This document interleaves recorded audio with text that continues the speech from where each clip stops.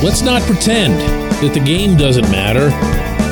Let's not pretend that there isn't something really significant, if intangibly so, that's on the line. Good morning to you. Good Friday morning. I'm Dejan Kovacevic of DK Pittsburgh Sports. This is Daily Shot of Steelers. It comes your way bright and early every weekday. If you're into hockey and or baseball, I also offer daily shots of Penguins and Pirates where you found this. It'll be Steelers versus Raiders. 8 o'clock tomorrow night at Acrisure Stadium. Everyone's being asked, obviously, to show up early. Make sure you don't miss any of the festivities. Make sure you're in your seats. Find a way to be in your seats at halftime as well. There will still be a ceremony. There will still be luminaries. There will be a lot of emotional fare that you won't want to miss. Oh, also, there will be a kickoff, and there will be the current Steelers versus the current Las Vegas-based Raiders. And while the game, in the standings, obviously isn't going to amount to much, Steelers being 6-8, I don't care what the Raiders are, they're not very good. There will be something bigger at play, and I hope not to make this sound excessively sappy about a football game that won't move the needle for anybody otherwise, and that's this. Do you remember what happened last season in Minneapolis when the Vikings and Dalvin Cook trampled the Steelers defense, embarrassed the Steelers defense to the tune of 245 yards on the ground, where every handoff was just all kinds of running room, just automatic 30-yard, 40-yard gains? Do you remember who called them out? Yeah, that's right. It was Mean Joe Green. And do you remember the reaction from the Steelers? It's one thing to say, on an almost formal way, oh, that really upsets us that Mean Joe Green said these things and whatever else. No, they weren't just giving lines. They were getting destroyed because Mean Joe Green, who never says anything of the kind, blasted them publicly in a Minnesota radio interview. Mike Tomlin could have run from it. He could have given that standard line about how, when he's been criticized by, let's say, Bill Cowher or Ryan Clark or, the goofiness with Antonio Brown, he could say, I respect those guys. I appreciate that, but they're not in the building anymore. Can't say that about Mean Joe Green. And he didn't. He addressed it head on. And the reason that he did that is because that link can't be severed. There's a lot of things that a person who is the head coach of the Steelers, and of course there have only been 3 of those since 1969, can do. They are powerful people. There's not a call in the building that they don't have some kind of say in. Except this one. They're not in a position to sever the link with Mean Joe Green and the greats, the truly great players from the past. Well, it's safe to say Mr. Harris qualifies as one of those. Our friends and partners at the law firm of Lawrence, Garbutt, Kelly, and George, in lieu of the usual advertisement that I read at this portion of the show every day, have asked instead that I share the following. LGKG would like to extend its condolences to the family of Franco Harris. Franco was not only a great football player, but he was a wonderful man who will be greatly missed by the Pittsburgh community. What can you expect at Point Park University in downtown Pittsburgh? Respect, rigor, relevance. That's the Point Park Pledge. You'll be treated with respect while being challenged and supported academically to graduate with career-ready, relevant skills. Visit pointpark.edu to learn more. Yesterday after practice, Kenny Pickett had the following to say as it relates to the Steelers' mindset entering this game as related to Mr. Harris. Stungy, we had a team meeting. We talked about it for a good amount of time. He would want us to be focused and go out to practice and practice hard and go get the win, on Saturday. So we're definitely playing for him this week. that too is not just a line. That's not exactly Kenny's personality. It's definitely not Mike Tomlin's personality. And Tomlin made a very, very similar point the previous day, where he said what we're looking to do there is to honor him. What he's not going to say is the opposite of that. He's not going to say how awful and embarrassing a lousy effort would be, emphasizing the word effort. I feel like you must go and deal with losing the game. You know, Derek Carr, the last time he was playing in this particular stadium, picked them apart. He was just a one-man destruction machine. If something like that happens, if Carr and Davante Adams beat you, whatever, you tip your cap, you move on, and that's that. It'll still be tough, but it would be nothing like having a letdown effort. I think you're going to see from the home team an extraordinary effort. Again, doesn't mean they're going to be great. They've very seldom been great this season. But I wouldn't want to be the Raiders walking into this situation, regardless of how much anything might or might not mean to them. It's difficult to face a team that's playing with a natural emotional circumstance. Oh, and there's also this, and I really don't want to leave this out today.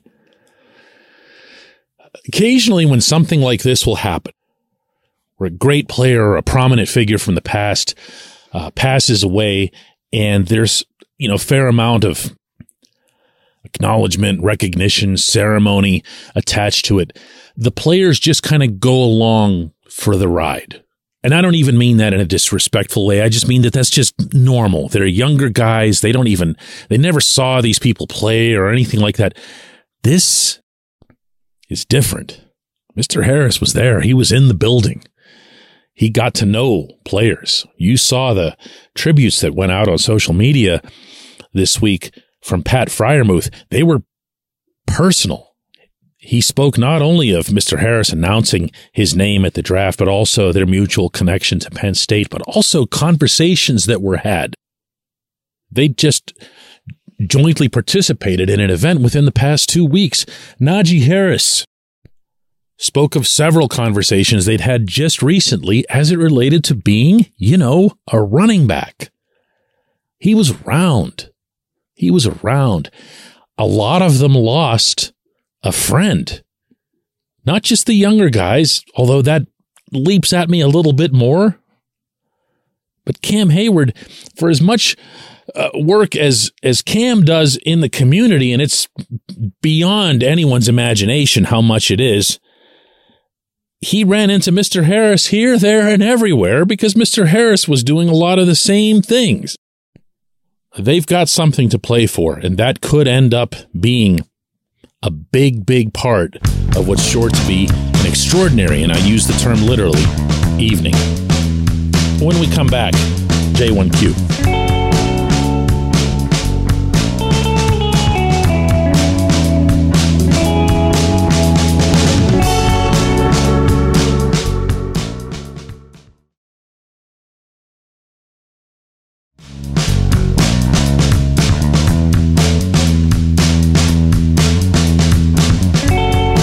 Back. It's time for Just One Question, and that's brought to you always on this program by the personal injury law firm of Luxembourg, Garvin, Kelly, and George, LGKG. They represent people who are hurt in car accidents, who need assistance with workers' comp and medical malpractice claims. The attorneys at LGKG have been designated super lawyers, capital S, capital L, for the past 15 years. And yes, that is a real thing. The super lawyer designation is reserved for the top 5% of all attorneys in Pennsylvania. Learn more about them at lgkg.com or by calling 888-842-5454. Today's J1Q comes from Rich, who writes, DK, this is all very sad. I know we all have to go at some point and leave the folks that we care about with memories about our times together.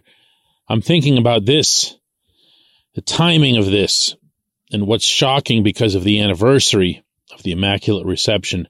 Not only was it the anniversary, but it was the 50th, which in many celebratory circles is a milestone. Humor me for a second. Maybe just as amazing as that play was, it was the timing of it. Just like this, the timing of his passing. What did these events do? Both of them? They brought people together. And maybe that transcends everything. Togetherness. R.I.P. to number 32. Rich, I appreciate this a lot. I appreciate the extensive and voluminous notes that were like yours and yet not. Some were personal experiences. Some were just, I remember where I was when I read about it in the paper or heard it on the radio. A lot of references to the radio broadcast, by the way. Because in what's unthinkable now but wasn't then, the game wasn't a sellout at Three Rivers Stadium, and thus it was blacked out locally. As Mr. Harris himself would coyly point out over the years, it was nice that we changed that, meaning getting sellouts from that point onward. But I want to share with you specifically another theme that came across, sometimes outright and sometimes just kind of beneath the surface. And that's that a lot of people expressed feeling like they lost a big part of their childhood. Now, I was really, really young the year of the Immaculate Reception. I wasn't even 6. Yeah, I just turned 6 now as I think about it. And I mean, as much as you tell yourself, oh, I remember what those teams were like and whatever. No, you don't. You really don't. But for that generation that's older, yeah, those were the guys that you fell in love with collectively, individually, institutionally. And that's a big part of what's made the Steelers what they are today. The people that you hear from worldwide who watched those teams, who appreciated the way they played, the way they succeeded, and fell in love with the brand without even being able to locate the city of Pittsburgh on a map. It might or might not be true that the things that are the hardest to let go of are childhood things or childhood memories. When we lose a relative, we're almost always attached first and foremost to something that we experienced with them as a child. Why? I don't know. Our brain space is a lot more free. Our thinking is a lot more free. Our ability to experience passion is a lot more free and loose and unrestricted. So that's who we are and who we continue to be. Even after we move from a city, we still are connected to a team, to a set of colors, to players, to memories, to childhood memories.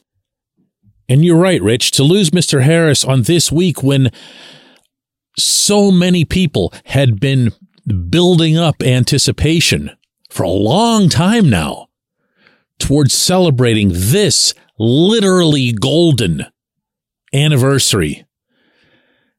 And the additional sadness that comes with it, the shock that comes with it, being this week of all weeks. Yeah, this was the imperfect storm. But today's that date. Today is the 23rd of December. We've celebrated it every year for 49 years. The 50th will be a little bit different, but it also can be something truly, truly special between today and particularly tomorrow night over at the stadium. I appreciate everyone listening to Daily Shot of Steelers, and also maybe this week more than any other for the extensive feedback that came. I appreciate it. I appreciate all of you. That's not a line. That's authentic. You have made this show what it's become online. I'm appreciative of that every single day. Merry Christmas to you. Merry Christmas to your family, to your friends. Give everyone a hug. Enjoy the moment. Enjoy the day. Let's do this again Monday morning, okay?